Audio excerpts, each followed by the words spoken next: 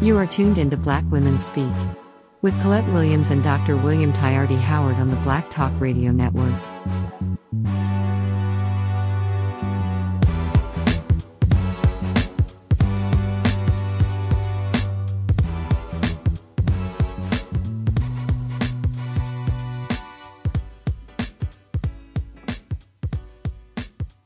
And good afternoon.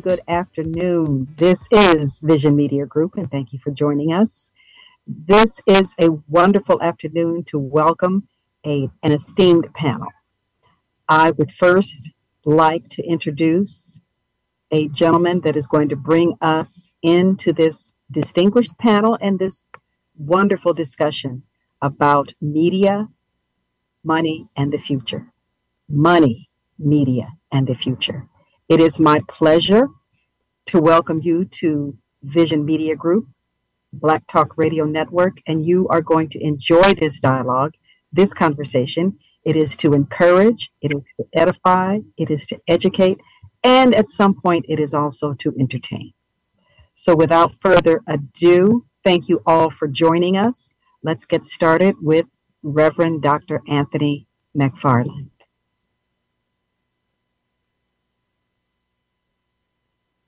All right, let's pray. Dear Heavenly Father, we come before you today, giving you all the praise, glory, and honor. We thank you for this platform, this media company, dear Heavenly Father. And as we come to you today, we ask you for guidance, wisdom, divine impartation, and support as we begin this meeting. Help us engage in meaningful discussion. I thank you that each speaker, each individual on this platform has a wealth of knowledge, and it will help us grow closer as a people, as a group, as we nurture the bonds of our community and assist in the advancement of our people. So we thank you and praise you for a healthy, productive meeting today. In Jesus' name we pray. Amen. Amen. Amen. Amen and amen. So we are going to get started. We've got a fun-filled, educationally filled afternoon with lots and lots of dialogue. We've got experts. We've got people on this panel who, as I said, are going to enlighten us, educate us, edify us as we do our very best, as we put forth the effort, put forth all of our time and energy to change the narrative. That has been a constant conversation for quite some time. And it's time that we not only talk about it, but we be about it. It's time for us to produce. And right now we've got a panel of producers on this show, and we're going to get started because they're the experts and they're going to disseminate information that we can all use. So without further ado, let me get my co-host, my moderator, who I have a great affection for, Dr. William Tayardi Howard, who is a young man that has been in radio for more than 50 years.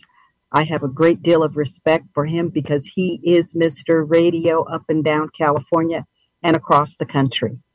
Dr. Howard, yes. I'm so glad that you're with us. Well, I am equally blessed and humbled as I look around the room here to these panelists and I see these entrepreneurs, icons, and media luminaries, and I say, wow, my mother and father will be proud of me and my legacy to see such the halo around this room and the distinct academia and acumen that you bring to this panel. We are quite fortunate to be able to speak with you and kind of tap some knowledge. Several of the people I see in the room, I bought books and followed and tried to build some success in my own race as I watched them. And I said, when Miss Williams called upon me, I says, well, I'm gonna have to go buy myself a new baseball hat with a new promo on the top of it to be lined up with these ladies and gentlemen. But thank you very much for the invite. I'm honored and humbled. 50 years in broadcasting and radio and television in the San Diego, Los Angeles market has been quite a feat. I give God the honor, the glory, and the praise. So thank you very much for allowing me to be a moderator. I appreciate it. Absolutely. Wouldn't have it any other way. So let's get started. Reverend Dr. Anthony McFarland is going to be with us, and I am so glad that he is. I'm so glad. And I've got to say this, I've known Dr. McFarland for about 30 years. Wow. And I have asked him, even at the very nth hour, to join us for something, and he always does. He never turns me down. I am so grateful. I am eternally grateful. I'm so grateful, so happy. Thank you very much for Dr. McFarland. You join us at every turn. I really appreciate it. And I might add, I've known Dr. Frazier for a little while. He is an author. He is an expert. He's an activist. He's an entrepreneur. There isn't anything that he isn't. And I have asked Dr. Frazier to join us more times than I can count. Dr. Frazier never turns me down. He always, always, always comes to the party. And he is an expert. I never get enough of what he has to say. Never. He joins us here today, Dr. George Frazier. It's an honor and a privilege for you to be with us. My honor.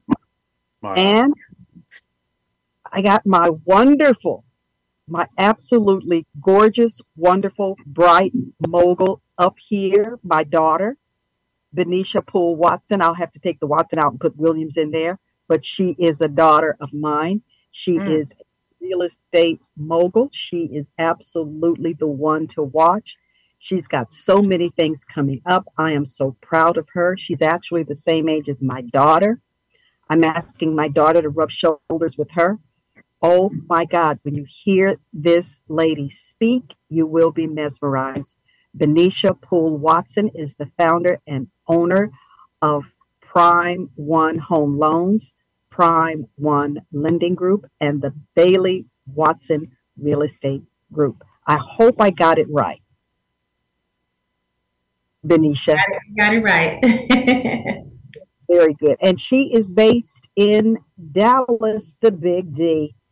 She's based in Dallas. She is a transplant from LA, and she's done wonderful things. She's got offices in 49 states. She has a plethora of individuals who work with her, her employees. She is licensed to do wonderful things in the mortgage and real estate arena. She's also, is it okay if I say you're going to be in banking? You can spell it. Banking, she is going to be a banker. That's where we're going to deposit what we have into her bank. So this is a great opportunity to have you experts, you skillful people, talented people, wonderful people on this panel with us. So let's get started. We're going to ask Dr. Howard, and I will present the questions to you. We're still waiting for Danny Glover to join us, and I'm sure that he will. He does travel a lot. He is an Academy Award-winning actor, and he too, thank God, he always shows up. I'm not sure where he is now. He could be in the air somewhere, but he does show up whenever I ask him to. So I still expect him to join us this afternoon. As I said, the questions will be presented by Dr. Howard and I, and each of you will get 2 minutes to answer the questions. And the questions are nothing that you can write home about and say you didn't understand the question. If you don't understand the question, that's our fault.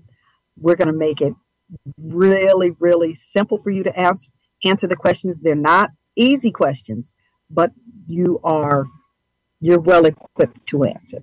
So, Dr. Howard, would you like to pose the first question? Well, I flipped the coin and I had to tap Dr. Frazier first, not because I'm slightly biased of all the great books that he's written, but because I was interested in the now, the NOW, and what he sees in his little, shall we say,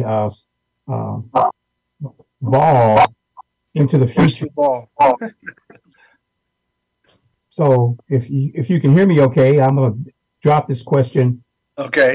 What would you say, Dr. Frazier, is the best practices for making a clear distinction between money matters today and tomorrow?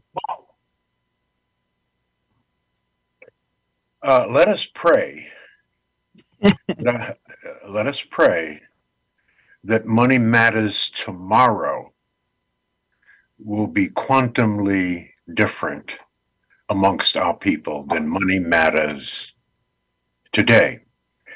We are the most financially illiterate people in this country. We've been here for 100 years. We know all the reasons for that. Can you hear me clearly? Yes. Okay. We are at the bottom of every single economic statistic that matters in America. I see in my crystal ball that today, Dr. Howell, the definition of freedom is self-determination. We know that. But you cannot self-determine yourself in the modern world except through commerce and economics. Everything from the time that you get up to the time that you go to bed involves commerce and finance. But we don't understand either, at least most of us, which means that we are basically prisoners in this country. Mhm. Let me say that a different way, more succinctly. Your income or your finances are directly related to your philosophy and not the economy. Okay? To be black and beautiful in this world means nothing unless you're black and powerful. We cannot be black and proud and niggas too. Right. White folks are planning for 3 generations, and we're planning for Saturday night. Brothers and sisters, I want to say this and still be loved. The goal is to win, not to look like we're winning. I would rather carry a plastic bag with $5,000 in it than to carry a $5,000 Louis Vuitton bag with $100 in it, right? It is interesting to me in my observation as a 78-year-old black man married to the same sister for 50 years with 2 beautiful sons and 3 granddaughters, all are financially literate. It is interesting to me that the rich stay rich by pretending to be poor, and the poor stay poor while pretending to be rich. There's all kinds of statistics out here, if you read, that says that if nothing changes among African Americans, we are essentially headed into a second slavery. And this is the Institute of Policy Studies in a major study in April of 2016. And they said it a little bit differently. They said if nothing changes among African Americans, it will take them 228 years, if ever, to close the wealth gap between black folk and white folk in America. But it will take Hispanics 89 years, Institute of Policy Studies. And by 2053, just 10 years after the country is projected to become majority non-white, Black median families will own zero wealth if current trends continue. Again, the Institute of Policy Studies, Google, September 2017. So, brothers and sisters, ladies and gentlemen, kings and queens, let me say it plain that I'm through. Ain't nobody saving black people but black people. That's right. It's been 400 years and we ain't saved. That's Who right. in the hell are we waiting for? We are waiting for us. White folks ain't saving us. Thank Who are you. white people saving? They're saving white people. Who are Asian saving? They're saving Asian people. So there is huge opportunity for us. It is not a fait accompli.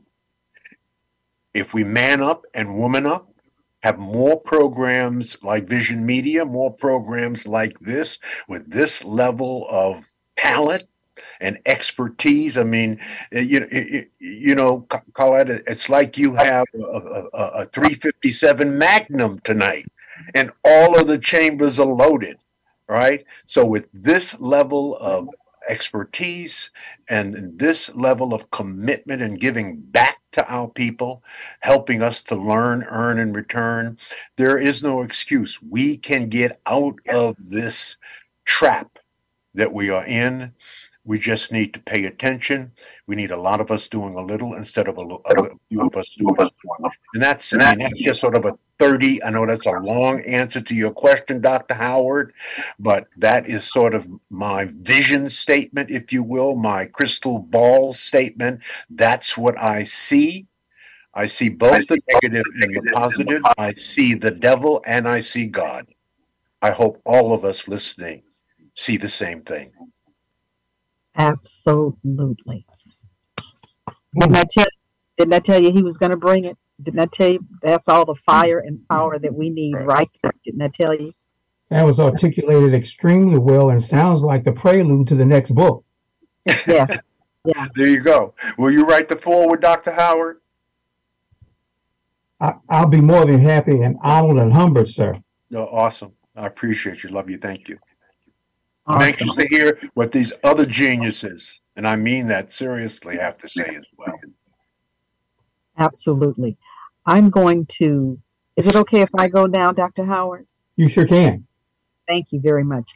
I'm going to present a question to Ms. Venetia Poole Watson, and that is because I'd like to piggyback on Dr. Howard's question and Dr.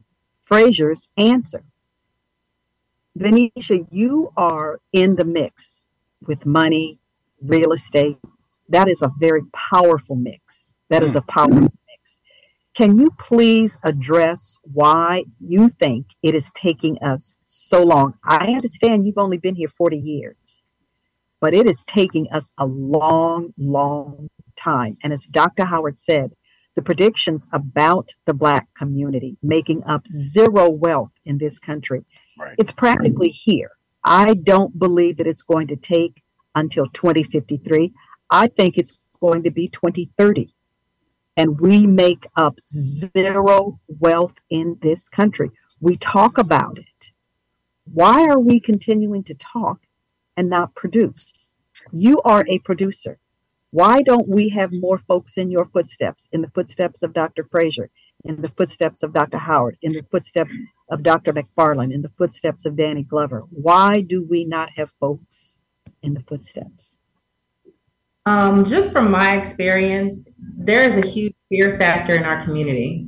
A lot of us we have the information, we have the sources and resources to get the information, but when it comes to execution, we have a procrastination over our spirit. We have the spirit of procrastination. We have the spirit of rejection. We have the spirit of uncertainty. We have the spirit of, this is our last dollar. We're going to put it towards something. Is it going to do what you said it's going to do for me?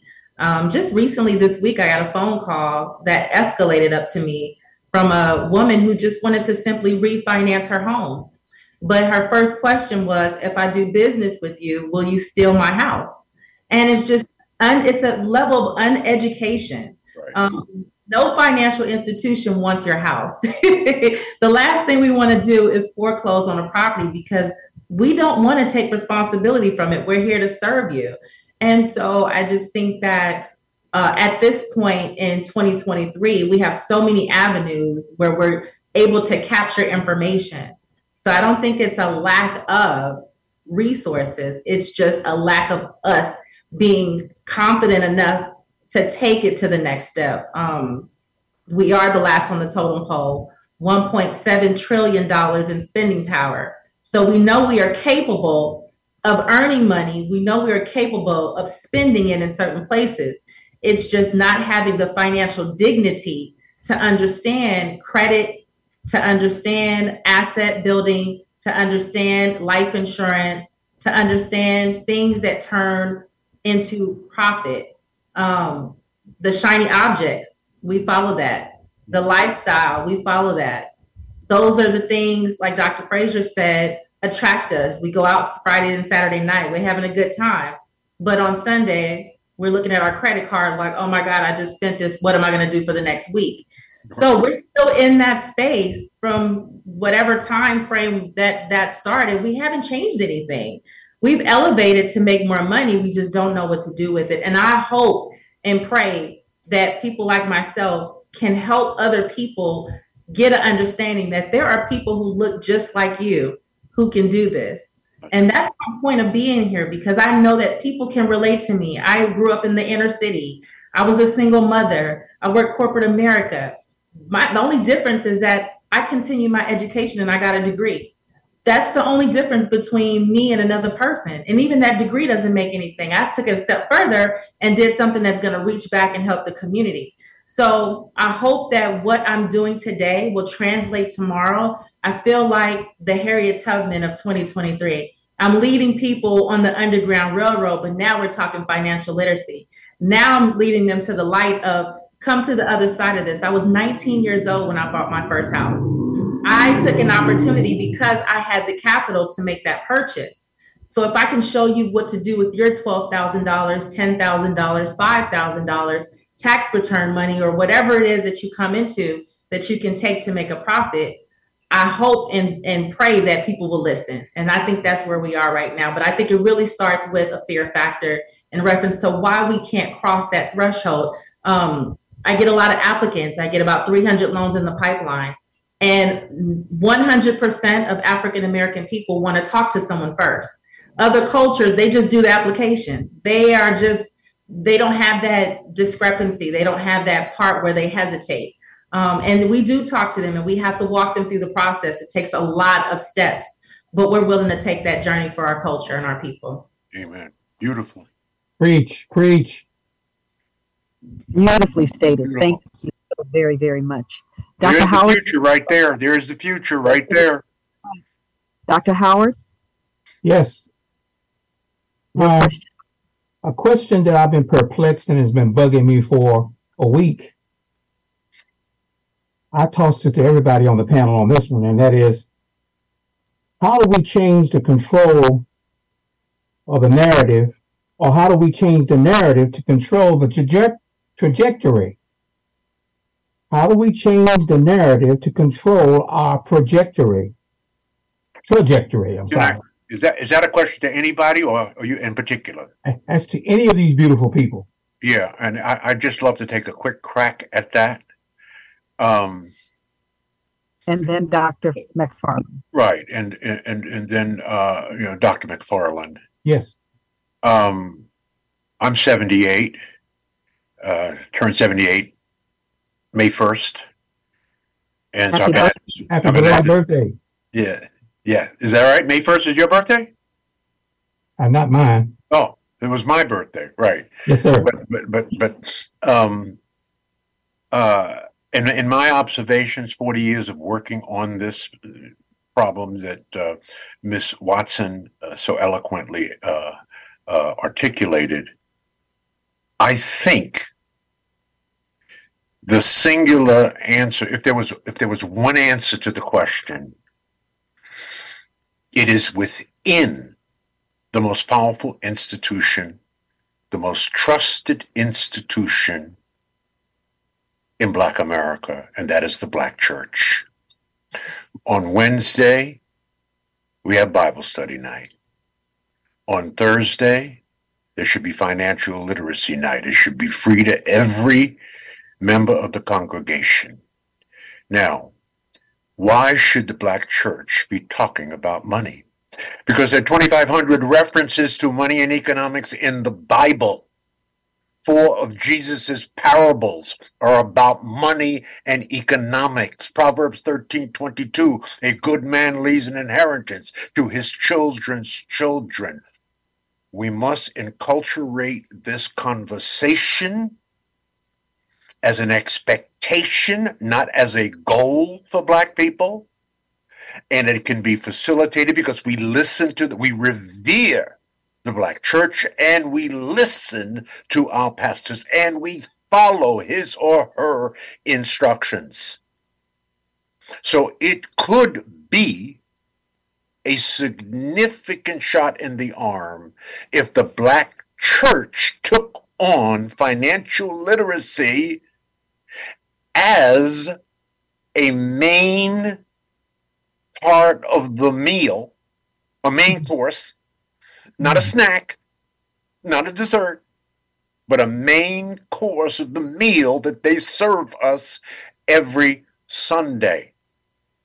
I think that would begin, as Ms. Watson talked about, begin building trust in institutions, building trust in real estate, building trust in entrepreneurship, building trust in investment. We operate out of scarcity and fear. That's what we operate out of, because that's what it's been for 400 damn years, right? Scarce, and we have been fearful, and we have been frightened to death. And it's not something that is talked about around our kitchen table. When I born in 1946, you never talked about money. There was 11 of us. My parents didn't talk about money around the kitchen table. Are you kidding me? And we dared not ask them to talk anything about money. And then as I grew up and began raising my children, I began the conversation of money. So but I think part of the first real step, institutional step, is the Black church coming on board. Now, there are many more now than ever before. There are 85,000 Black churches in America. About 10,000 of them have financial education ministries. But that means the overwhelming majority still do not. That's how I see it. That's one part of the answer. It's never one thing. It's many things. But I think that's huge.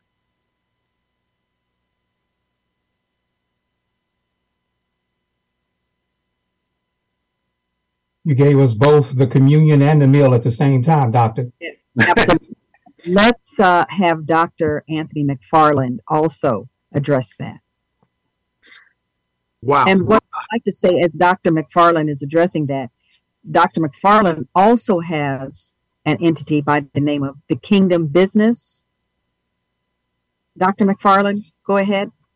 Yeah, it's Kingdom Wealth Builders, and I have a new platform, abetter-u.com, which is a platform where I provide both personal as well as business and financial coaching.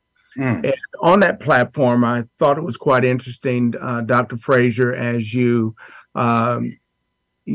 shared so eloquently, if the church was to really take on that initiative or be an advocate for financial literacy. And I love your statistics that out of maybe 85,000 churches, 10,000 are teaching financial literacy. Here is what I have learned pastoring for 23 years, being in ministry for 27 years, that it comes down to mindset, beliefs, and culture. And many of us, our greatest challenge is one, generational poverty that stems from 4 or 5 generations ago. That's right. And as you said, within your home with 11 children, if I heard you correctly, nobody ever talked about financial literacy, right? And I have come to learn as a licensed financial educator, the state of California, I'm licensed in 6 other states, that when I meet with people to do a financial literacy session, how to build wealth, how to build family legacy, most people don't know how to manage their way out of a paper bag, let alone how to build wealth. And so therefore, there is an ignorance when it comes to money. We don't understand the history of money. We don't understand, as we message, one of our messages is for people to understand the new rules of money. Well, if you don't understand the old rules, which does not include people who look like us, you won't understand the new rules nor what to do with that wealth when it comes. I was in a international conference maybe 6 years ago, and I was one of the few people of color, and I was there as a pastor, and there was a gentleman from Europe there. And he said something very interesting. He said, those of you here in America, you teach short and long-term goals, vision, financial goals. He said, I deal with kings and royal dynasties, and they're thinking, Dr. Frazier, hear this, 50 to 100 years. They're planning 50 years, 100 years from now. So they didn't just show up where they're at by accident. They showed up there on purpose. And so again, I just have to give a shameless plug. I just released a month and a half ago, Collette, you didn't know this, Cracking the Legacy Code, how to transfer or pass on generational wealth. And it really starts with us, each household, each individual saying, you know what, as opposed to me trying to reach the community, I'm going to reach my family. I'm going to call a family meeting. We don't need another picnic. We need a think tank bringing the family together to teach our children, to teach our family members the principles of finance, to understand money, how it works, to understand investments, for our, oftentimes, especially your generation, and I don't, and I say that with all due respect, Brother Howard, Collette, you learn how to build wealth, right? But one of the things, as I counsel people weekly all over the United States, those individuals, baby boomers, have not sat down and taught their children on how to manage wealth, nor do they have the financial literacy, Benicia, when it comes to creating trust and how to protect your home so it does not go into probate when you pass on. And if you have a trust, your children understanding to do with the wealth that you've amassed versus fighting over it or buying new rims and a new car and some more bling, but how to yet turn that over and create true financial legacy to where we all have policies that you can't just pull money out, but they're placed under the trust, they're stacked, and then there's layers to distributing that wealth, and the tribe must come together and agree on how monies will be spent, and we need to start buying our children Wingstops versus Yeezys. So, mindset, culture. There it is. Versus tennis shoes. Tennis shoes. I want to add just a little bit to that. So what I did was I had an option. I thought to myself, okay, who can I get to spread the message of financial literacy? And I decided to go to high school students because they're the next level of what's going to go out and be productive in this world. And college students are so focused on graduating and doing what college students do.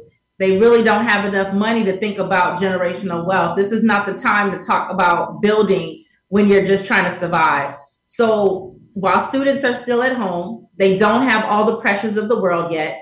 What better way to capture their minds and instill in them, hey, when you get out into the world, consider buying a townhouse, buying a duplex, living in one side and renting it out. You don't have to spend a lot of money to start earning in real estate and getting a mindset to say what's going to build the biggest wealth generation tool. What is going to be the fastest generational wealth tool for me to get involved in? You have crypto. You have young college students, high school students that are multimillionaires just by doing NFTs, just by buying small amounts of crypto, Dogecoin.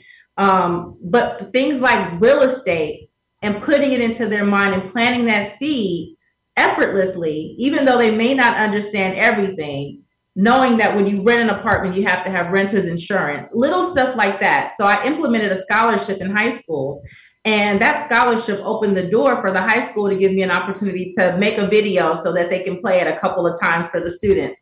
And I said, I'll do you one better. I'll show up because I want these students to know that I'm a real person. I want them to know that I'm just like them. I'm no different again, right? So I show up in person and I become the teacher for this real estate class, this financial literacy class for students. And I implemented this scholarship across the United States. So what it does is it sends kids to real estate school. I pick 2 students from every school across the United States that I choose, and I give them the golden ticket to say, look, you can use this, or you can take the fundamentals and take it back to your tribe, take it back to your mom, take it back to your grandma. What better person to explain something than your grandkid? What better person to translate something than your cousin? You know, you can help change the trajectory of your family one step at a time. But I think also tapping into the youth and making sure that they understand going out into the world a different dynamic, because no one taught me real estate. No one. My mother was an immigrant. My father's side lived in a different state. I had no idea what to do when I got outside. I just, thank God I had a spirit of wanting to have more. And that took me into this space. But like all of us on this call, we don't have that. And a lot of communities don't have that. A lot of families don't have that. There's not one person having this conversation, unfortunately. So I think another good group to tap into is definitely the students who are getting out into their transitional state, whether they go to work straight out of school, or if they go to college, take community college classes, but at least the seed is planted. And now you can start that traction of having change in our community than the same old wheel just continuing to spin. Right. Great. Thank you so much for that. Go ahead, Dr. Frazier. Yeah. And I think everybody has sort of touched on this. And I said it that the state of our wealth is really based on our philosophy as opposed to what's going on in the economy and its mindset. So we learned this. This is enculturated. Hopefully we learn it at the seat of our parents and around the kitchen table. And what I taught my 2 sons was, and I had to really teach my wife of 50 years because she wanted, we got married, and what did my beautiful wife want? She wanted the American dream, a home, right? So I convinced her, and maybe this is why we stayed married for 50 years, because a wise man doesn't need a taste test to know the difference between, soul food, and cabbage. So I got some soul food. And so what I convinced her of, because I learned it from a neighbor, I had a very nice apartment, but he was into real estate, but into rental real estate. So I followed him around, and ultimately I got married, and I convinced my wife, let us rent for a while and let me go out, because I've got some training, get some help, and buy rental properties. She said, well, I don't want to live in any rental property. No, I said, no. You'll live here. We're not going to live in the rental property. We'll just find some that is affordable. So I live in Cleveland, and there's an area in Cleveland called the Buckeye area. Now, remember, this was 55 years ago, right? And the Buckeye area was all Slavic, Polish people. But Black people were beginning to move into it, Dr. McFarland, And those Polish people did not want that. And they all lived in 2 and 3 family homes that were in pristine condition. And the minute Black folks started moving in, they were selling their homes for pennies on a dollar, right? I bought 8 homes, 2 and 3 family homes on 124th Street off of Buckeye, right? People thought I was going to buy the block. I wasn't. I bought 8 homes, right? And I was counting doors. Now, the first thing I did when I got possession of those homes, I turned them into Section 8 housing. Why, Dr. Fraser? Because A, Black people needed decent housing, and B, the government paid the highest rent per door, And then I made a deal, right, with the folks that I had to scour Cleveland for, because when you have Section 8 housing, you got to be real careful of the kind of people you put into that housing, because it's generally welfare types, right? They're the ones that get Section 8. So I did a good job and filled up all of the apartments, and I made a deal with them. I said, listen, take care of this home like it's your home.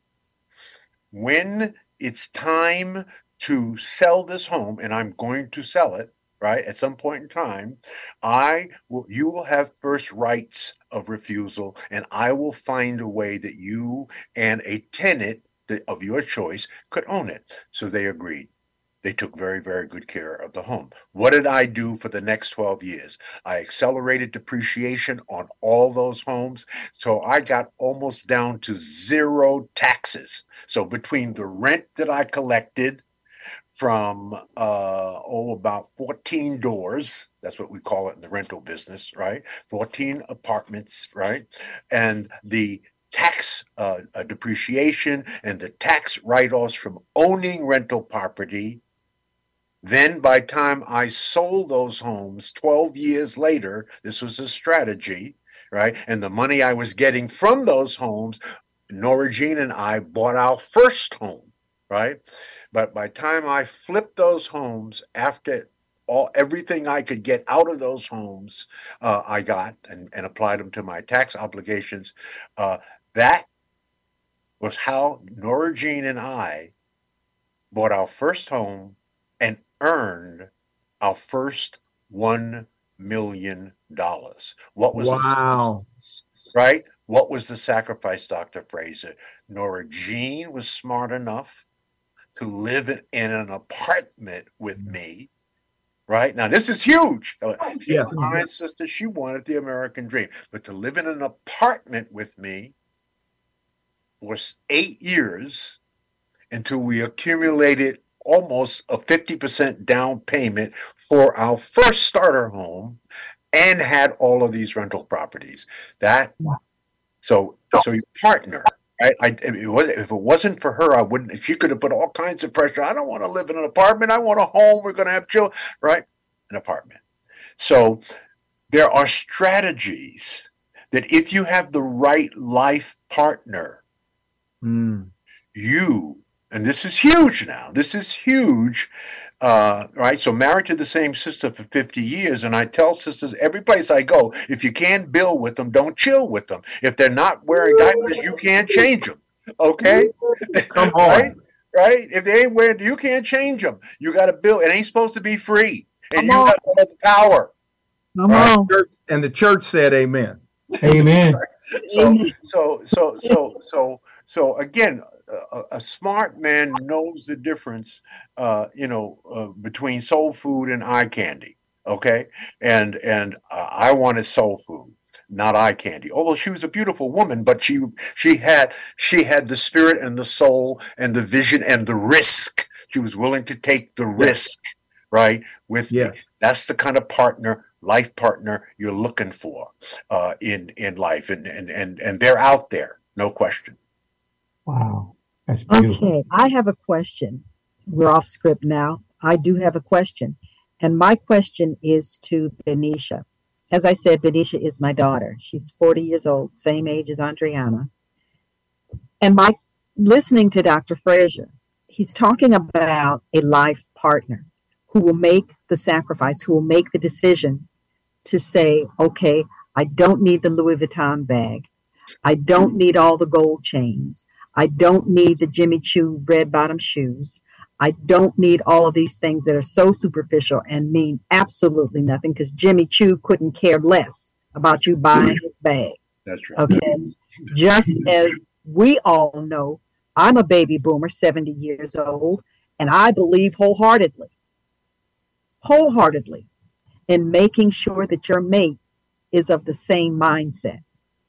Okay. Got to be of the same mindset, because a sacrifice now is not a sacrifice later. That's right. Sacrifice today is not a sacrifice tomorrow. Benicia, what is it about tennis shoes and buying these things that are of no consequence? I don't even wear sneakers. What is it? Our kids and their parents spend money on those things that are of no consequence. And they think it's okay. It's cool. Michael Jordan, Air Jordan shoes. I couldn't tell you what that shoe looks like if you paid me. I don't get it. And there's a movie out about Air Jordan. Michael Jordan gave $10 million to the Make-A-Wish Foundation. He wasn't thinking about you, or me. He gave $10 million to Make-A-Wish. Does that mean I got to make a wish to get 50 cents from the Make-A-Wish Foundation? Do I need to make a wish? $10 million. He could have wished on Black folks. Right. Black folks put him in the position that he's in today. So what is it about the current generation that refuses to listen? Got to have a phone, got to have games, got to have sneakers, got to have the toys, and nothing else. Right. You know, I think that the 80s, 90s, 2000s, we had scripted TV, right? When we got out of school, those are the things we watched, what someone came up with. And in the generation that we're in right now, we have transitioned from scripted to reality, right? Come on. And when you talk reality, some people's reality has to perform to the level of what they're trying to portray. So then you have this integrated false narrative that is being pitched. And so when you have people that are coming up and they see women with the flowy hair, or they see women with the Gucci bag or the Birkin bag or whatever the case may be, they want to achieve those things. And they don't know that on TV, some of those things are rented. Half of those things are rented. I've helped many, I'm not going to disclose what television network, what program, but I've helped many of those women rent those homes that they're living in. They don't live in those houses. I've showed many people and got my real estate agents to open many doors so that they can look like they're going into this dream home when really they don't even own it. And so the perception is becoming reality. However, it may not be all true. So when kids see TikTok, or they see Instagram, or they see Facebook, or they see the next thing that they're turning on, kids don't even watch TV. Nickelodeon, I don't even know how it's still on the network, because kids watch YouTube. All those programs are on YouTube. And so what you're seeing is just that instant gratification, and it changes the mindset to say, oh, if you can do it, I can have it. So now I want that and I need that. So now parents are having to go out and buy the Yeezys because the kids are getting picked on in school. If they don't have certain things, and this has been going on, but if they don't have certain things, now they're bullied. And bullying now it's extreme, right? You used to bully and just smack somebody and it was like, okay, you get a couple days and then I'm back in class. But now that you get bullied and they're killing themselves. So you have to be kind of, strategic when you have your kids and they're feeling some kind of way. So maybe the parents are feeding them this stuff to medicate the fact that the parents aren't engaged either. They're on their tablets, and parents are all doing whatever they're doing, scrolling through Instagram. Like there's no one talking anymore. So I think that perception has now become reality, but I really think it stems from reality TV. Yeah. If I can add one thing, I think we most people have heard this phrase, art imitates life, right? And so that literally means there's an observation that a creative work was inspired by true events based on a true story. Well, today we have a lot of artificial artificial images that have been fostered by someone's imagination, scripted to make you believe something that is not true, that you then in turn desire, not realizing that they don't even have what it is that they're portraying. Right. You said, my sister, they don't, let alone they don't own the house. They're not even renting the house. And in some cases, renting the house, trying to act as if they own the house and releasing cars that they can't afford to make it look like they have amassed some level of success or wealth to make you want to follow them. Yeah. Again, culture, and belief, Collette, this is about the media, and and wealth. It was Marshall McLuhan who said in the early 70s that the medium is the message. The medium is the message. Okay. And we are the biggest consumers in terms of hours of television and now hours of looking at the small screen. There's a study, I have a book in my library in my office here. I'm in an office building. This is not my home. That showed, it was a major study done, it was about a decade ago, that it was a study on the number of hours of television consumed by cultural group. Okay. And it turned out that African Americans consume on average 72 hours of television a week. I said a week. That's almost 10 hours of television a day. Any Negro watching 10 hours of television a day needs their behind kicked. Now, what is the real damage here? What's on television? Advertising. So not only are you consuming whatever programming you are tuned into, but you are being bombarded with hundreds, if not thousands of ads over a 1 week time. You cannot tell me that does not impact your thinking and your consumption patterns. Of course it does. They know that. That's why they do that. And we are the number one demographics. I mean, I get sponsors for my conference, and when they find out that I have top Black effective business owners and community leaders for the Power Networking Conference now in our 22nd year, August the 2nd through the 5th in Houston, Texas, I can get anybody I want because they know my group, right? A is a money group. And they consume because we are a consumption class. They are the merchant class. They make stuff. We buy stuff, right? So they absolutely want to sponsor that demographic group and young Black demographic groups, as your daughter has said. So the media has a role in that. Make no mistake about that. We are psyched out of our socks when it comes to consumption patterns. And if I can add, our children at the age of 8, 9, 10, 11, 12 years old, they consume, get this, 3 to 4 hours of social media every day. Wow. And that's more time than they're spending in class. That's right. That's right. That's right. And my granddaughter is one of those who's 11 years old. She's one who cannot be without her iPad. She literally cannot be without her iPad. It's an addiction. It's an addiction, dear. She's addicted to her iPad. And I've taken that doggone iPad and I hid it from her. She almost lost all her little marbles. Through a temper tantrum. Yeah, she had a temper tantrum because I hid the iPad. So I'm looking at this going, what are we doing? What are we not doing? So the question becomes, how do we change this? We have got to change it.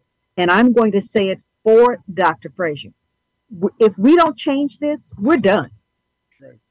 We're baking right now. We're not boiling yet, but we're certainly headed there.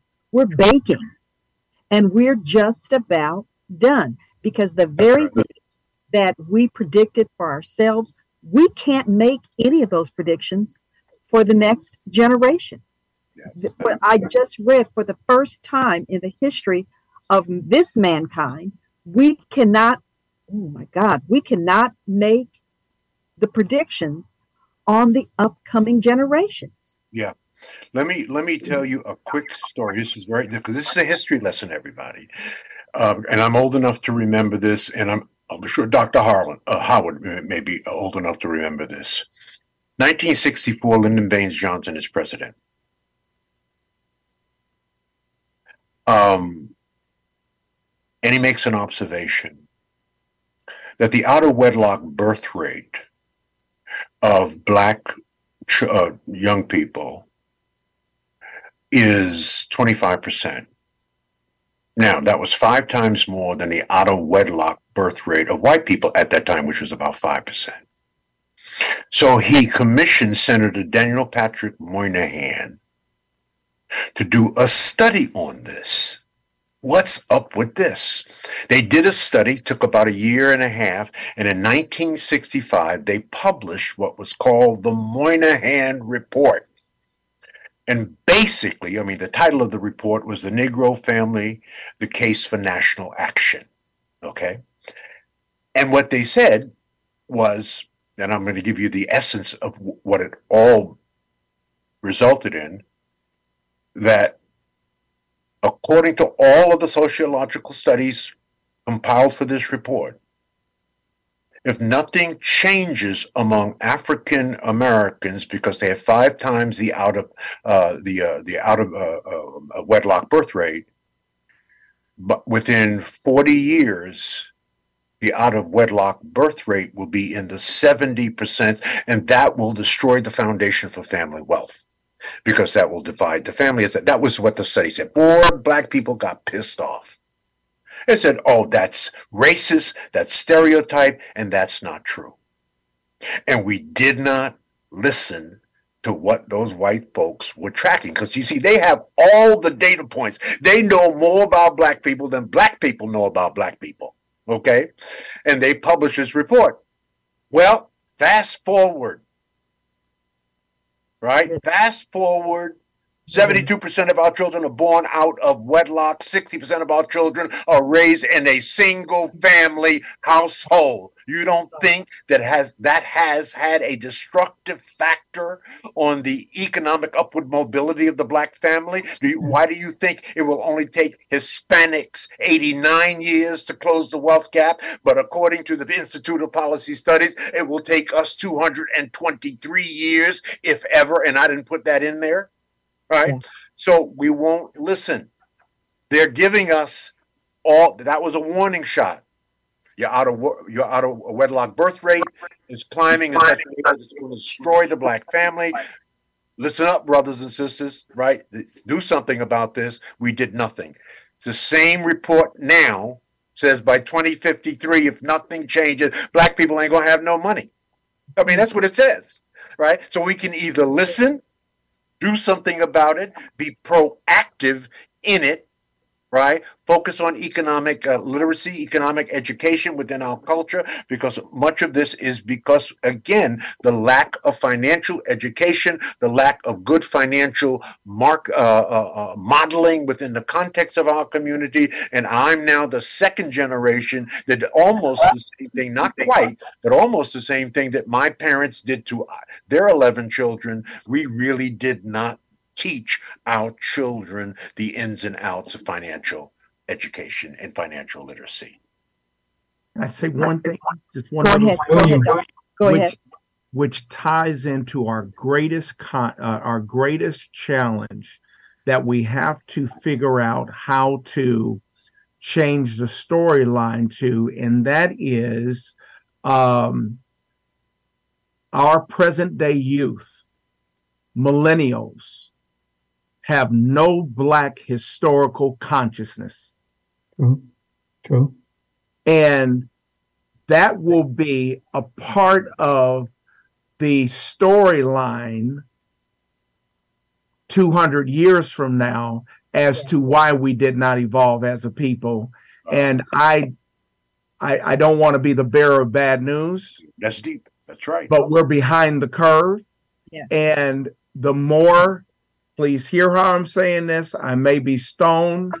The more our children, this next generation, mixes, they're embracing every other culture except for their own. That's right. They're embracing every other culture's agenda. I don't know if I am allowed to be extremely transparent and say that culture that starts with a LGB and we're denying our own. That's right. Okay, well, you just hit on something. That was one of the questions that I was going to address, and I don't mean to take this away from you, Dr. Howard, but some powerful things. This is exactly why I curated this panel because I knew it would be powerful. And Dr. McFarland, you know that I sat in the pews at your church and I listened to you. And there was a time when Dr. McFarland spoke to every person in that church, every person in those seats, in the pews. And there was one time, I'm sorry, more than one time, but one time that sticks in my mind today. He left the pulpit and he walked down the aisle and he literally spoke to individuals. And this is during a time when he was talking about how we embrace other ethnicities and other cultures, our own. And he asked at that time, what are we doing to our own culture? What are we doing to our family and our extended family? And he began to talk to people in the pews, especially to men. You're sitting here with so-and-so. You're sitting here with her. You're sitting here with her. That's your wife. Not to insult anybody, but just to demonstrate, just purely to demonstrate how we have lost. And my family is completely and totally the United Nations. My family is completely the United Nations. Everybody. Okay. And I don't ask why, because I'm not supposed to. But everybody's part of the United Nations. And I look around and I'm going, well, gotta be a reason why. Gotta be a reason why. Got to be a reason why. And you see the differences between how we live. You see the stark differences. And we don't make it our business to say, wait just a second, because we're not supposed to. We're told that we have to let that be what it is, because you can't change when somebody's heart says, I'm going in that direction. You can't. How come you can't? Why not? How come you can't? We are losing. And this is supposed to be a conversation about solutions. This is a conversation about response. But we have to say, wait a minute, we've got all of these things that we're talking about. How do we change it? How do we change it? Because if it isn't changed, I see every single day. I go downtown every single day, and it ain't us that's downtown. I go to LA every single day and listen to what I'm telling you. It ain't us. And we make up nothing and nobody nowhere. And I mean that wholeheartedly. We, as a matter of fact, the group that had some money got the money taken away because we're not doing anything with it. And if you don't do anything with the money, they take it from you because they say, you didn't need it to begin with. Let me take this back. They're taking the money back. And the program that the money was for, that program is gone. Gone. Because of a consumer's mindset. Yeah. And not a creator, owner mindset. That's right. Other cultures, they're teaching their children to be owners. Yes. We teach our consumers. Yes. We're teaching. That's so deep, man. You touched on something so deep, and it's connected to what Benicia said about lack of trust, and it really is. If you want to put a straight no chaser term on it, it is the lack of self-love. I mean, let's just be candid. I really think that we love white people more than we love ourselves. But I think that has been beaten into us. I think we have been really psyched out of ourselves. I mean, because most of us, and you hit the nail on the head, Dr. McFarland, we don't really know who we are. We That don't. we are Yes. the children of the slaves that would not die, that we have the genetic encoding of the great kings and queens of Africa, that we were building pyramids and solving complex engineering problems when other cultures were living in caves, practicing cannibalism, right? And in spite of the fact that America kept its foot on our throat for 350 years, we overcame that and we rose like the phoenix, right? So if everything happens for a reason and serves us in some special way, and we will never understand the reason looking forward, we will only understand the reason looking backwards. Thus the famous Sankofa bird, right? A bird flying forward while looking backwards. If that is in fact the truth, maybe, so because I'm saying we have to think about this differently, maybe we were not brought here. Maybe we were sent here. Do you believe that God would put his weakest people here to do his toughest job? How could an America who could morally, spiritually, and biblically justify the kidnapping, raping, and pillaging of another two people, natives already in America and Africans brought to America, have any moral or spiritual grounding? And perhaps had God not sent African people here, America might have self-destructed by now. See, we don't have that point of view. We don't Yes. know what transpired, right? So this has to be taught. It has to be enculturated. It has to be insisted upon. You cannot grow up a Jew without learning everything there is to know about being a Jew, from its motherland to the ancient history of Jews, and the same with Asian people, right? So they love themselves. Yes, They they do do. business with themselves. They trust each other. They partner. That comes out of self-love and a commitment to cultural partnership. That's right. Cultural Collaboration and partnership, and connectivity, understanding the yes, power and understanding. Yes, So this is, I know we have been articulating the problem for most of the evening, but it's a very deep problem, right? It's a very deep problem that is, so people ask me all the time, Dr. Fraser, how long will it take to close the wealth gap between black people and white people?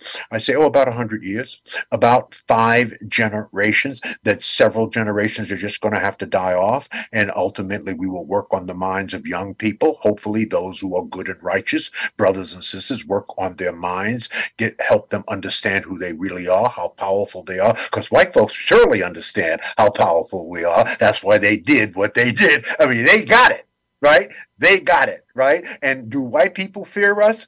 Oh, the answer to the yes, they do, for a whole myriad of reasons, right? They know what they did, and they feel or think that if we got power and we were as powerful as them, that we would do to them what they did to us. Well, they're wrong. that's right. That's right. That is not who we are. That's right. That's who they are. That is not who we are. If we only understood this, but we can if it is taught. And there are selected mega churches around the country, and I've been to them, and you know who they are, that teach this. There he And is, this right is there. just There he as is, right there. important as teaching financial literacy, and they go hand in hand. They go hand in hand. That's absolutely right. That is a fact, and that is what he teaches. That is what Reverend What I'm Dr. talking Anthony about. Garland teaches. That's exactly what he teaches. And it's unfortunate that it's not taught all over this country. It's unfortunate. Over That time, over time, Yes. over time. all the time, all the time. So, Dr. Why are governors McFarling, banning books? Dr. Why are McFarland governors is banning modeling the behavior that he will expect from his colleagues and peers over time. Yes. Because if it's taught, okay, if it's taught, then we become powerful. That's right. If But it's you can't. taught, then we become powerful. But Collette, you just can't talk it. You've got to model it. You've got to Right? model it. You've got to model it. My mama Yeah. taught me many years ago, what you do speak so loudly, I can't hear what you say. Right? So you got to Yes. model it. That's Yes. right. And what That's right. Dr. McFarland is doing is he's modeling the lessons that we must have That's right. in the most trusted, right, and the most loved and revered institution in Black America, if not in the world. That's right. And Dr. McFarland, I want to give you as much time as you need to say what you need to say as you exit. Go ahead. I'm just honored to be a part of the platform and in the presence of greatness and royalty. Thank you for having me. I'll say this, as Dr. Frazier has so eloquently painted the picture.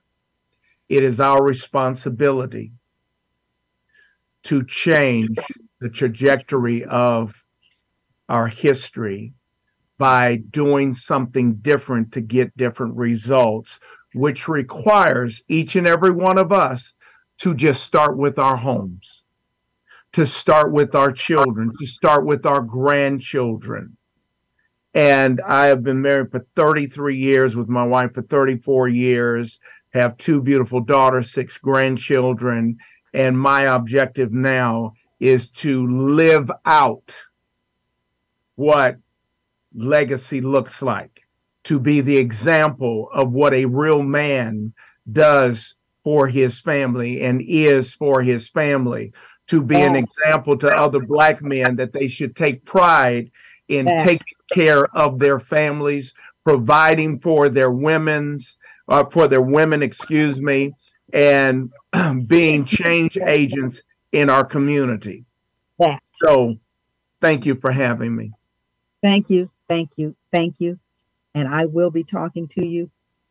Thank you so much, Dr. McFarland. Thank you so much. God bless you. All right. Take care.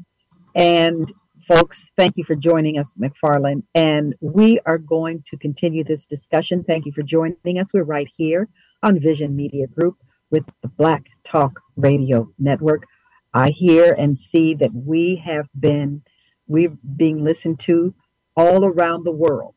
Sweden, Canada, Africa, across the country. So this is a powerful discussion, and thank you for being with me. Dr. Howard, I'm going to throw this back to you, and you can present the next question. Well, we're on a steamroller right now. You kind of left me on a high, a natural high, when I used to play Bloodstone back in the day. But my father passed away in 1968 as I was about to leave the draft board and head for Vietnam. And he left me one important message, and I'll leave it with you. He said, "He who controls a frequency controls a generation." There's not a week that goes by that somebody doesn't walk up to me in San Diego and say, "Man, I've been listening to you since I was in diapers." And I've had 6 opportunities to work for 6 different African-American multimillionaires who all tried to buy radio stations unsuccessfully and control them. And the lesson is, when I look at Dr. Benicia, and I elevated her to that status, she's not ready out at that status, Dr. Frazier and Collette, Ms. Williams, and the staff, I think to myself, our fight is not over. We got another trail to blaze. We got another journey to travel. And the people that we see in front of us tonight are some of the key trailblazers. We want to keep them in prayer, hold the network up in prayer. We want to stay positive, proactive, don't give up, and keep the fight, because the dream is not dead, and it is very alive and well. And thank you for this opportunity. Absolutely. Thank you very much. I'm going to present another question, and I know that this is going to bring about quite a bit of discussion. The question is, has anyone actually benefited from affirmative action? It's 23. Correct me if I'm wrong. It's 2023. And affirmative action began how many decades ago? And we're still talking about it today. Affirmative action. I began with affirmative action with my very first business in 1974. Affirmative action today looks the very same way it looked in 1974, 78, 79, 80, 81. Why are we still depending on affirmative action? I don't know anyone that has benefited from affirmative action. Media, money, futuristically, affirmative action isn't working for us. My question is for Benicia, who may not even know anything about affirmative action.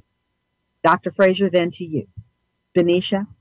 I believe that I have definitely taken advantage of the affirmative action, whether it was a benefit to me from their end, giving it to me, absolutely not. But I was smart enough to take advantage of my situation and my scenario.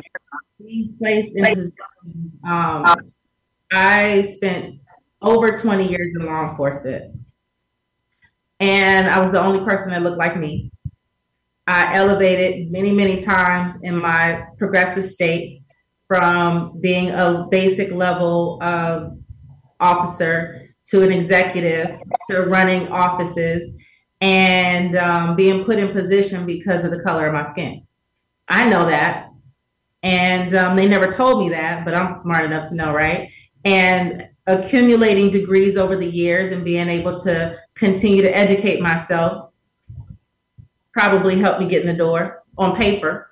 But I know that the reason why is because they needed a Black female. I was on the cover of the brochure for this agency so that I can help them elevate and get more. Oh, we service Black women. We have this and that. We're blah, blah, blah. But so, yeah, I absolutely did benefit from it. I took full advantage of it. I took the number one code on Players Club, the movie, was make the money, don't let the money make you. And so I always made the position, flip it, even if I had to work on a holiday Christmas weekend, even if I worked on the midnight shift didn't own me. I owned it.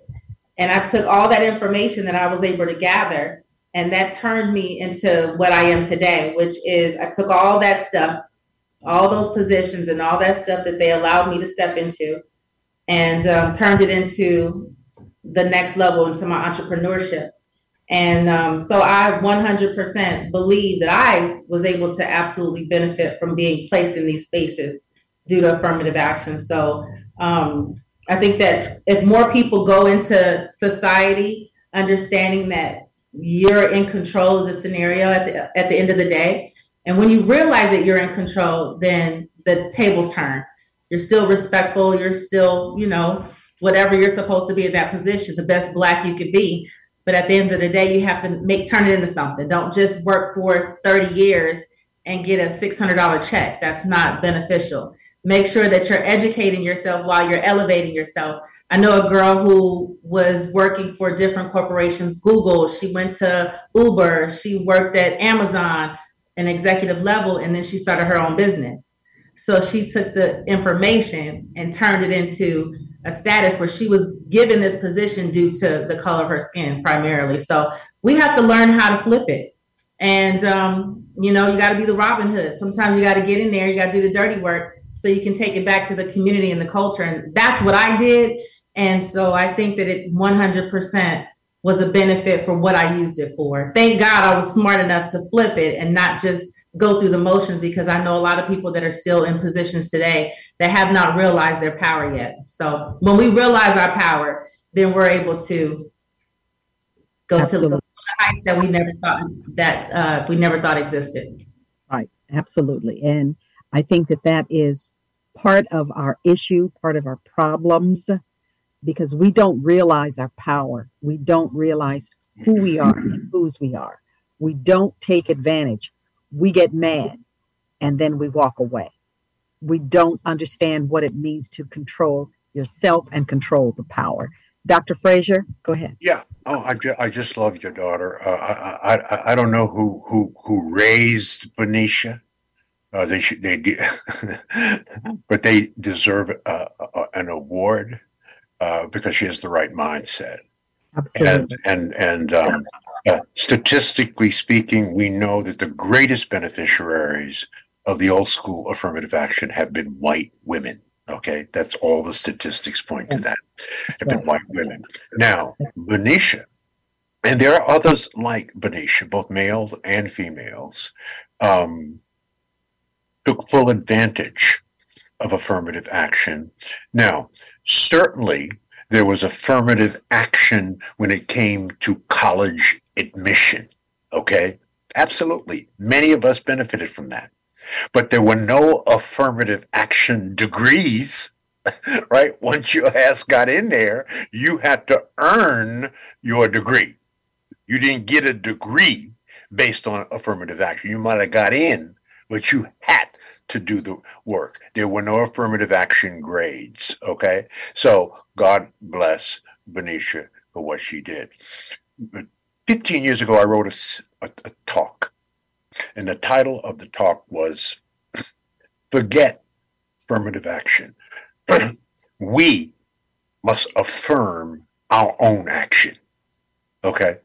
We must affirm our own action. Whatever affirmative action will be is whatever we affirm and whatever we do. So, because I got to run, it is 9:21. I'm on the East Coast. And I want to stay married. I try to get home before 10 o'clock at night. All right. So right now, unless I shut up, I'm going to be really late for dinner. But I did tell my wife that I had a wonderful interview opportunity with you, and so she does understand. So I'm just going to close with this thought. In the spirit of affirming our action, over the next generation, here are some expectations. I didn't say goals. I want to change the language of the Black family. We used to talk about the goal was going to college. Forget that. The expectation is that you're going to college. There's a difference between a goal and an expectation. So here are what I think are the expectation as we affirm our own action over the next generation or two. Now, these things will not happen immediately, but they can be expectations that we can plan. So here's what I believe every Black family of any level of responsibility must have going forward. Every Black family should own land. What's the first thing God gave Adam? Real estate. What's the first thing God gave Isaac? Real estate. Real estate. Every Black family should own land. Number two, every Black family should have some gold, right? Gold. Right? I'm not saying having 10 billions of gold, but in your portfolio, some gold. Okay? Every Black family should be invested, and Bernice talked about it, and I agree with 100%, in cryptocurrency. It ain't going away. Will it have ups and downs? Oh, hell to the yes. Did the stock market have ups and downs over the last 100 years? Oh, hell yes. It caused the Great Depression in America. Has real estate had ups and downs over the years? Oh, hell yes. It all goes up and down. That's the nature of all asset investment. All right. Every Black family should have some crypto. Every Black family should have life insurance. I read an article in the New York Times the other day, and it said that more Black people have life insurance or insurance on their cell phone than on their lives by a factor of 10. So we value our cell phones more than we value our lives or the lives of our children. That's insane. Every Black family should be properly insured. Every black family should have an LLC. I don't care what you do. If you bake cookies, put them in a box, put your name on it, sell it to somebody. If you live on a farm, take the manure, put it in a bag, put your name on it, and sell it to somebody. You could become an entree manure, right? And then have an LLC. Do you know what the tax benefits are of an LLC? My little real estate empire was what? An LLC, right? Now, every black family should have an investment account. I didn't say savings account. Yeah, if you need 6 months of a really ready cash in case of emergency, you might want to put that in a savings account at 0.5% a year because you're losing money on it because inflation is 5 to 6% a year. So anything you got in a savings account other than an emergency fund, you're actually losing buying power on it. So you have an investment account. And that is money you put aside to make proper investments where you get good advice from a brother or a sister that understands whatever market you are trying to invest in. Every black family should have stocks, a stock portfolio. Every black family should have a trust where you own nothing, but you control everything. A trust. Okay, every black family should have an established will. They're still fighting over James Brown's money, Prince's money, and Aretha Franklin's money. They left no will. You know who's going to get their money? The courts and lawyers are going to get their money. All right, and every black family should produce an essential product. Okay, an essential product. That within the next generation or two, that is what our financial portfolio and levels of financial literacy must look like. Now, brothers and sisters, this is a shameless plug, and then I'm out of here. The Power Networking Conference, here's the flyer. 22nd year, Houston, Texas, August the 2nd through the 5th. Come. This is where you will learn all of the stuff about what every black family must have, and you'll learn it from brothers and sisters that look like you who are subject matter experts in this subject and these subjects, and you will learn the understanding of the power of the human connection, because without people, you are a product of your surroundings. Without people to serve and them to serve you, you have no wealth. Your wealth is directly related to the people that you serve. So understanding and loving and connecting and working through strategic alliances, joint ventures, partnerships, so that you can do acquisitions is critical for long-term economic development. That's my story, and I'm sticking to it. And I may have offended someone. No. And I'm sorry, but that's what we have to begin thinking about and working on. That's the long-term plan. Yeah. And that plan is what we are going with. We don't have a plan. So Dr. Frazier, your plan is the plan that we're going with. We absolutely must. This is not a time when we have to talk about who's got what, who did what. This is not a time. We've run out of time. That's right. So That's right. We have. If you're interested in the Power Networking Conference, just go to www.powernetworkingconference.com, www.brothersandsisterspowernetworkingconference.com. Be there. Forbes magazine named it one of the top 50 conferences in America, not one of the top 50, one of the top 5 conferences in America not to be missed. Not one of the top 5 black conferences, but one of the top 5 of all conferences put on in this country. So be there. Be in the house. In the house. Well, Dr. And it will Frazier, change your life. Dr. Frazier, I will be there. And as you and I talked about before, I will be there to record and to interview and talk to some of your panelists and your speakers. So I will be there. I will bring my microphone and my headset and my computer, and I will put this on the air. Scotty, you got me? We're going to put this on the air, if that's okay with you, Dr. Frazier. We made arrangements for me to get there before last year, the year before, and I didn't get there. Some of that was COVID, but this time there's nothing standing in the way, so I will be there. Benicia, are you going to be there? I'm there. Let me know. I'm there. I'll pull up. Amen. Amen. And at some point in time, you will be teaching at the Power Networking Conference. But first, you must comment. Okay? Amen. That's right. So I've got to say goodnight. Benicia, I love you. Keep doing what you're doing. All right. You from good stock. Dr. Howard, you're 50 years in. Oh man. When I grow up, I want to be like that. And you're still a master at what you're doing. And of course, Miss Williams, it's an honor to serve you, and it always has been. And as long as you need me, when you call, I will answer. Thank you so much. Thank you so much. And you always have, and I am so thankful. And it is my honor, my privilege to have you with us. That's right. For us to have you. One final expectation. Brothers and sisters, all of you who are blessed enough to be listening to this tonight. Yes. Die with memories, not dreams. Ooh.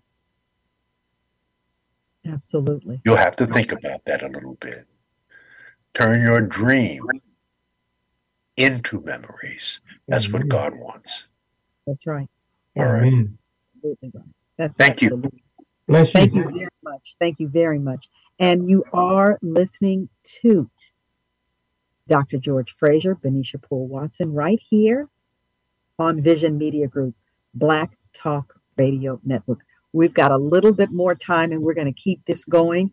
Benicia, we're going to talk to you for the last few minutes of this program about the place in media and where you see us. You and I have talked about what you're doing in media. What can we do to take control of media? What can we do to ensure that we get a place there? My feeling, as with Dr. Howard, who has been in media for more than 50 years, how can we get in there? What would you think? The way that we get in is we create our own. We have the platforms such as this. We have to create our own spaces for us to get the tools and the information that we need. A lot of the networks, a lot of the things that exist, you have to pitch them these stories. They may not buy into it. It's very difficult. It's almost like joining a secret society. You get in, you may not get in, right? And we spend a lot of energy trying to conform to other people's standards when it's just simple. YouTube is absolutely free. Create a page and put the information out. There are so many avenues and ways to get the information out that don't cost you $1. It costs you $0 to post on Instagram and create a free page. Okay, so if we get shut down, we create another page. But we have to continue to create our own spaces to get the message out. Another way is whatever the media is portraying. Like for myself, right now, my goal is to get a financial literacy show on a network. I have several that love the idea. And so, it takes people like us. Everybody can't do it. Everybody's not going to be able to do it. So when people say, well, how can we? Somebody's got to take the lead. And if we have someone who has the subject matter expert and the level of they can get into the room, sometimes they got to be used for that purpose. And so creating more avenues of just spaces where we learn, where we're getting educated, where people are taking the time to ensure that the person who's receiving the information is getting the truth, the good, bad, and the indifferent, how to really start a business, how to create that LLC, how to make sure you pay your franchise taxes for these companies that we start. A lot of people are making money through their business, but they're not filtering that money through the business accounts. Information is power.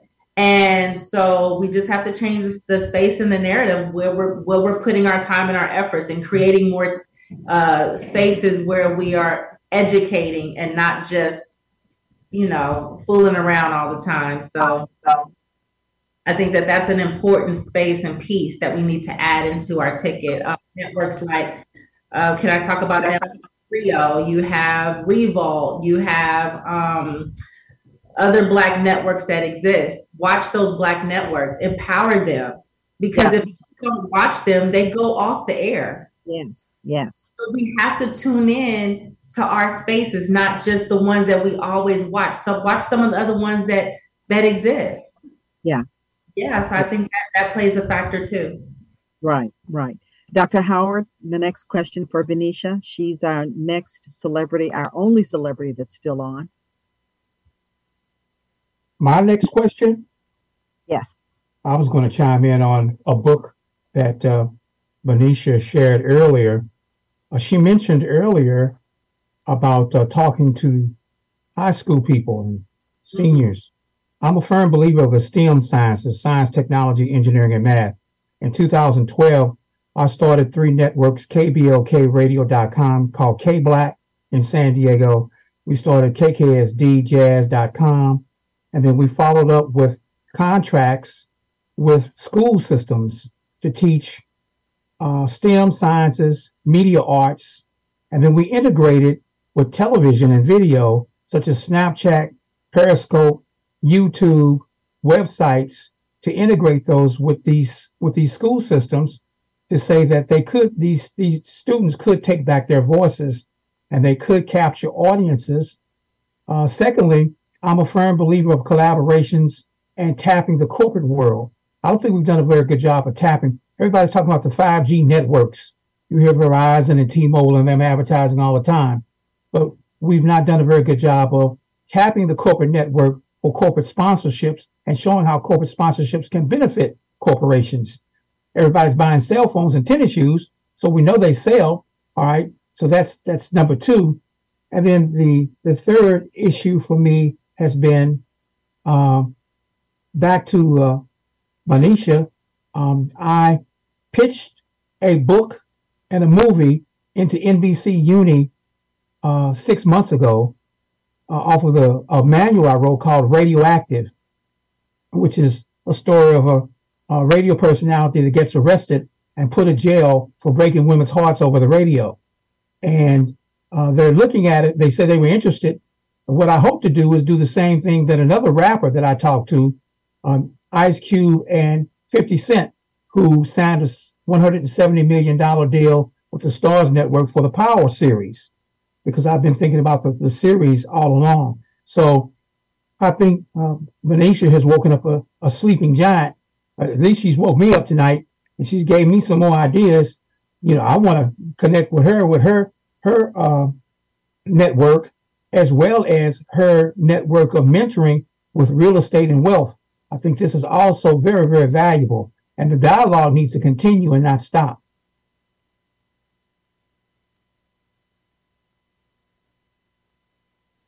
Absolutely, and it won't stop. The dialogue has to continue.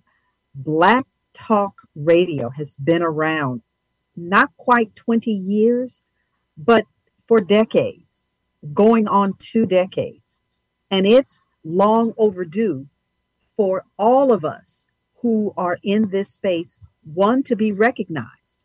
2, we should be in a position where we don't have to ask somebody for something. We are continuously always asking for someone to recognize us.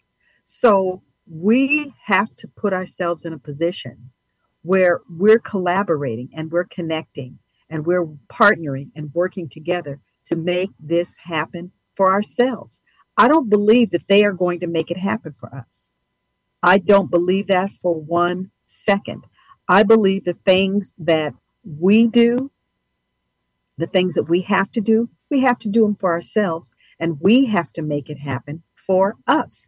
I'm building this network, Vision Media Group, and it is very, very, very important that Vision Media Group put out information that pertains specifically to the Black community, or what used to be the Black community, because all we have now are hoods.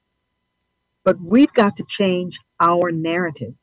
Otherwise, our trajectory is poof, be gone. And the most powerful industry in this country is media. Yeah. That's why Bill Cosby, I'm so convinced that is why Bill Cosby went to prison. Not because of what he did to those women, I wasn't there, but I know he tried to buy NBC. And I know the next question is, who do you think you are? Who do you think you are? You're not supposed to do that. He who controls the narrative controls the community. And we're not supposed to be in control. So how do we take this and go with this? And that question is to Dr. Howard and to Benicia. So me and one of my good girlfriends, her name is Jewel Tankard. And Jewel has a presence in the business space. We created a podcast. And I know that a lot of people have podcasts, but our podcast is called The Wealth Chat, where we specifically talk about business, banking, and real estate. And I hope that 100 more wealth chats get created. And we have an avenue where Black people can come on and showcase and highlight information and the information that we need to be successful, how to set up a trust. Same thing that Dr. Fraser said, all that information in one place where you can get it from trusted people. I think that will help. That will help. So with the wealth chat, we're only on our second episode, but I hope we get to 2 million episodes. And I hope that that continues to change the trajectory. But what we're trying to do is really just create a place where the information is given and they can take it and actually use it and execute.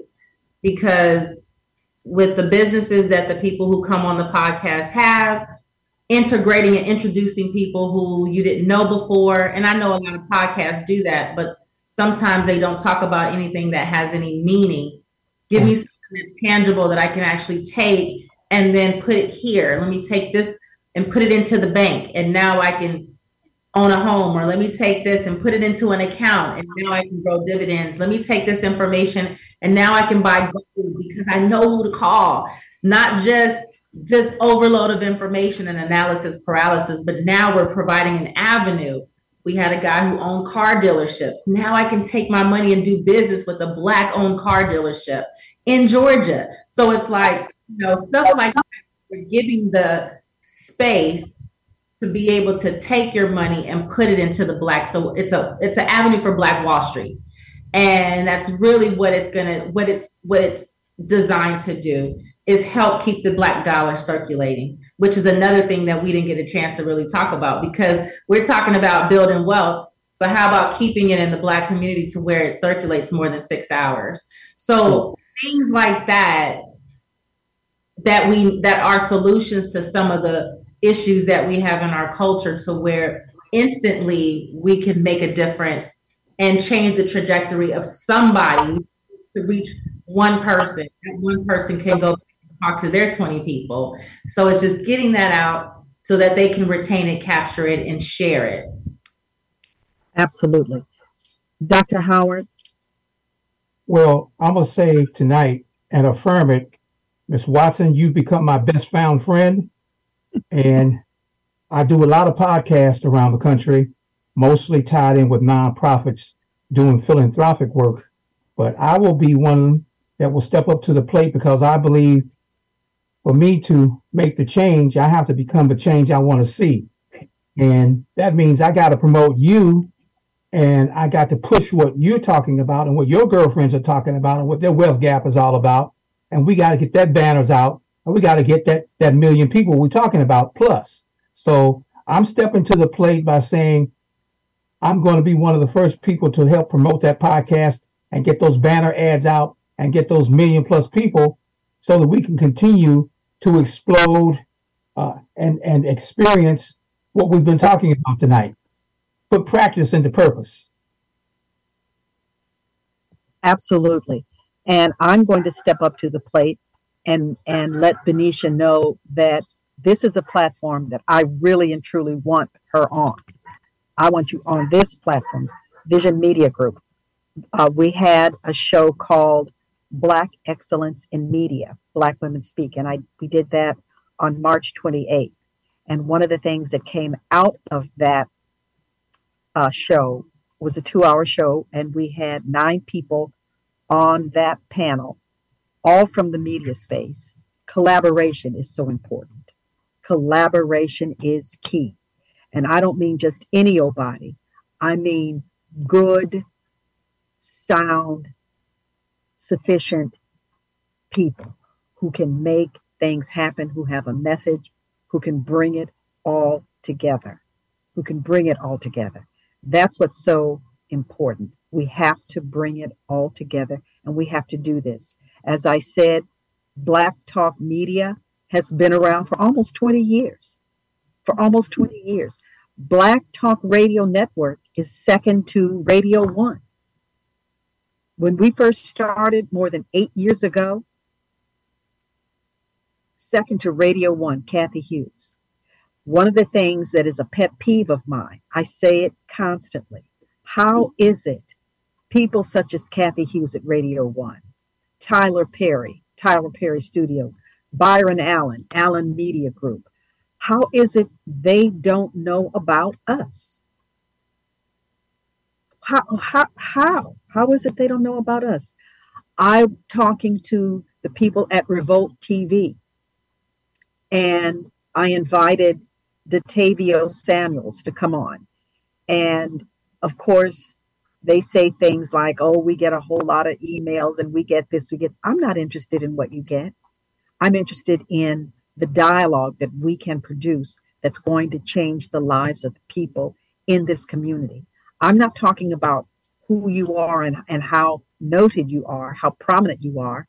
I'm talking about putting it all together and creating a powerful network. If we don't get anything, and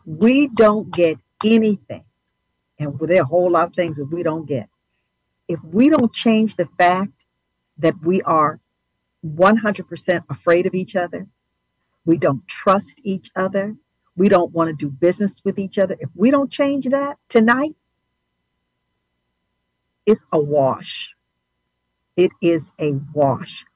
And it is a known fact. They tell us in writing and over their airways that Black folks don't like each other. That's why they don't have anything to show, because they don't like each other. They don't trust each other. And I can tell you that is the discussion, because I'm going to say it again. I work downtown LA, and I see who gathers, and I see who's on top, and I see what is said, and I also see what's done. And it ain't us. It is not us. Our collaboration, our discussion, our words have to produce something. We have to be the ones that produce. Because we do a whole lot of talking.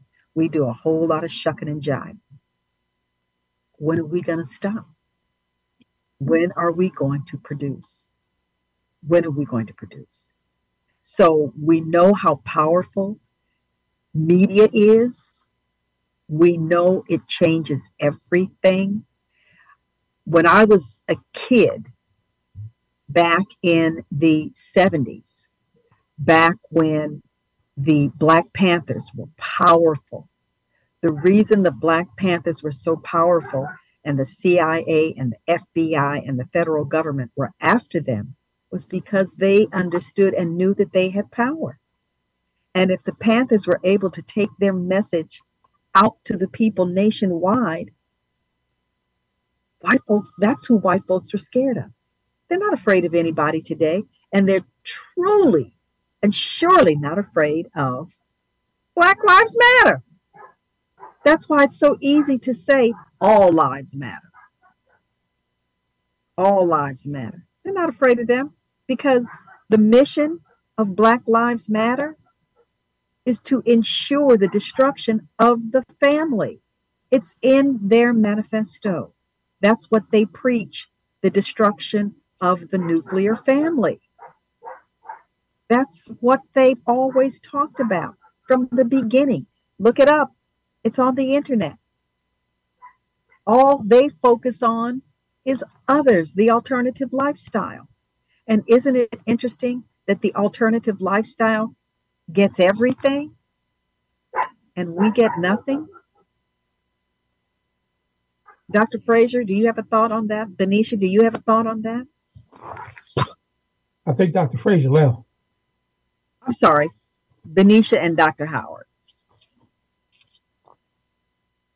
I think that, again, if we don't create our own networks within ourselves, we have to go back to the Underground Railroad method. We have to go back to that. That was the easiest way for them to get to the free land, right? And we're never going to achieve. As you can see, other groups continue to pass us. The Black is never going to win. We have to create our own sound, our own call, our own hooty hoo, and gather and just do it ourselves. Is that going to take longer? Absolutely. But I think that it's worth the try. Look at what Harriet Tubman did. They made it, and they had no way of communicating. These are people that were all over. And it's like, you're free now. Some people didn't even know they were free, right? Because they didn't get the message. But a lot of people got the message. And if they were able to communicate without a cell phone or a TV, couldn't read, couldn't write, and they could get to the Underground Railroad, we can find a way to get that same message out. So I think sometimes we make it harder than what it really is. We just got to keep pushing because there's no saviors out here. There's no saviors. Every group that exists continues to elevate past us. And the reason why we can't get up is because we get in our own way. So for those who want to come and those who want to listen, if you want to be free, let's go. If you want to pretend like you don't want to be free, or you want to stay on the masses plantation and live like that because you don't believe that you're free, then you stay right there. It's the same thing that happened back in the day. It's the same thing. We're in the same cycle. History repeats itself. And I think that really is the only way for us to get ahead, is continuing to have these platforms, continuing to have these conversations, continue to have these talks. And I know a lot of people say, well, you're preaching to the choir. We know this already. What's the solution? The solution is gathering. The solution is being here first. It starts with us being here. And then the next step is us taking it to the next level. And if you want to go, let's go. That's absolutely right. Dr. Howard, your thoughts? Well, I've been researching crowdfunding techniques for about the last 6 months and a year. And I've watched several journalism crowdfunding sites raise thousands and a couple of $1 million in building studios for journalism and reporting news sites. I probably want to seek out Ms. Watson again for more collaborations as think tanks and following those podcasting to get an understanding of this wealth gap and what she does and what her girlfriends and her organization does, and forming more collaborations, more powerful collaborations with what's going on with Vision Media so that I can stay more actively and profoundly engaged. Some don't know, but because of a brain tumor, which was diagnosed in 2022, it has caused some slight limitations, but it hasn't stopped my drive, my zeal, my zest, my prayer, my march, and my trailblaze, and the people that I collaborate. So for me, it's on and popping, or on and cracking, as you used to say back in the hip hop world. I got places to go, people to talk to, things to see, more things to do, more things to learn. And my brain hasn't stopped taking interest in the people that I talk to on a daily basis.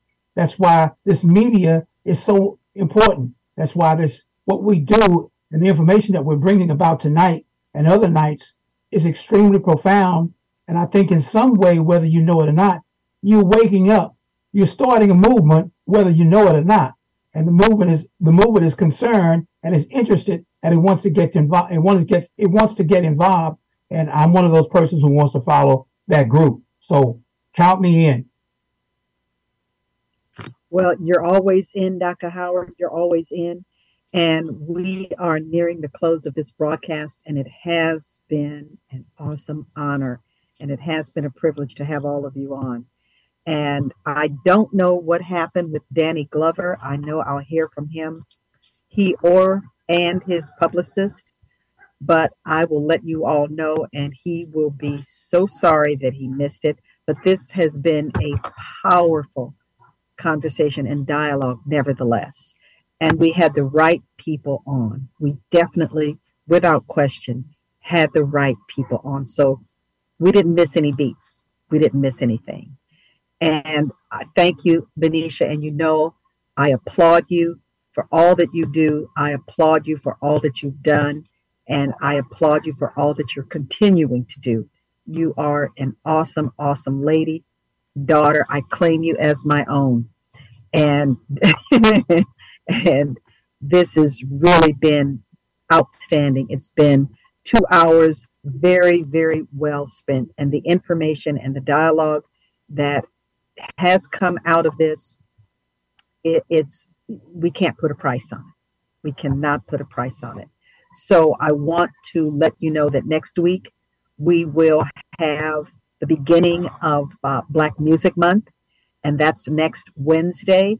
We will have Anthony White, who leads the Los Angeles Orchestra, not the Los Angeles Orchestra, but the All City Marching Band. They are heard around the country, and I think around the world, but they will begin Black Music Month. And every Wednesday of this month, we're going to have those in Black music with us. We're going to celebrate Black music. And the stuff that's out now, that's not called music. It's called vile and vulgar to a beat. We will not be focused on anything like that. So I do want to say thank you all for being here. Thank you, thank you, thank you for making this show so incredibly special. Thank you so very much. And Benicia, I will be talking to you about joining Vision Media Group. Absolutely. Absolutely. Thank you so much for having me. I really appreciate it. It's always a pleasure being on the show, and anything I can do to support the network in any way, I would love to come back and have another conversation. This was fantastic. And we'll definitely be talking. Great. I love it. As a matter of fact, I'll be in Dallas on the 13th. I get there on the 13th, and I'll be there until the 24th. Oh, yes, definitely. That's a good enough time. We have to sit down and cook some bread. Okay. Sounds real good. Sounds real good. Well, thank you, folks, for joining us here on Vision Media Group and Black Talk Radio Network. It's been an awesome, awesome evening. Thank you for joining us, and join us next week. We will also be featuring our launch. So you want to be here. You want to join into the conversation. It's been wonderful. It's been wonderful. Thank you for joining us. Have a good evening, everyone. And don't forget, Vision Media Group, Black Talk Radio Network, right here, each and every Wednesday. Look for our new shows that are coming out. Look for all of the great hosts that are coming out. We've got a lot going on right here. We want you to be with us. Have a good evening. Be safe. Anybody need a walk to your car? Need anything? Any masks? Anybody need a mask? Take care, everybody. Have a good night. Good night. Take care.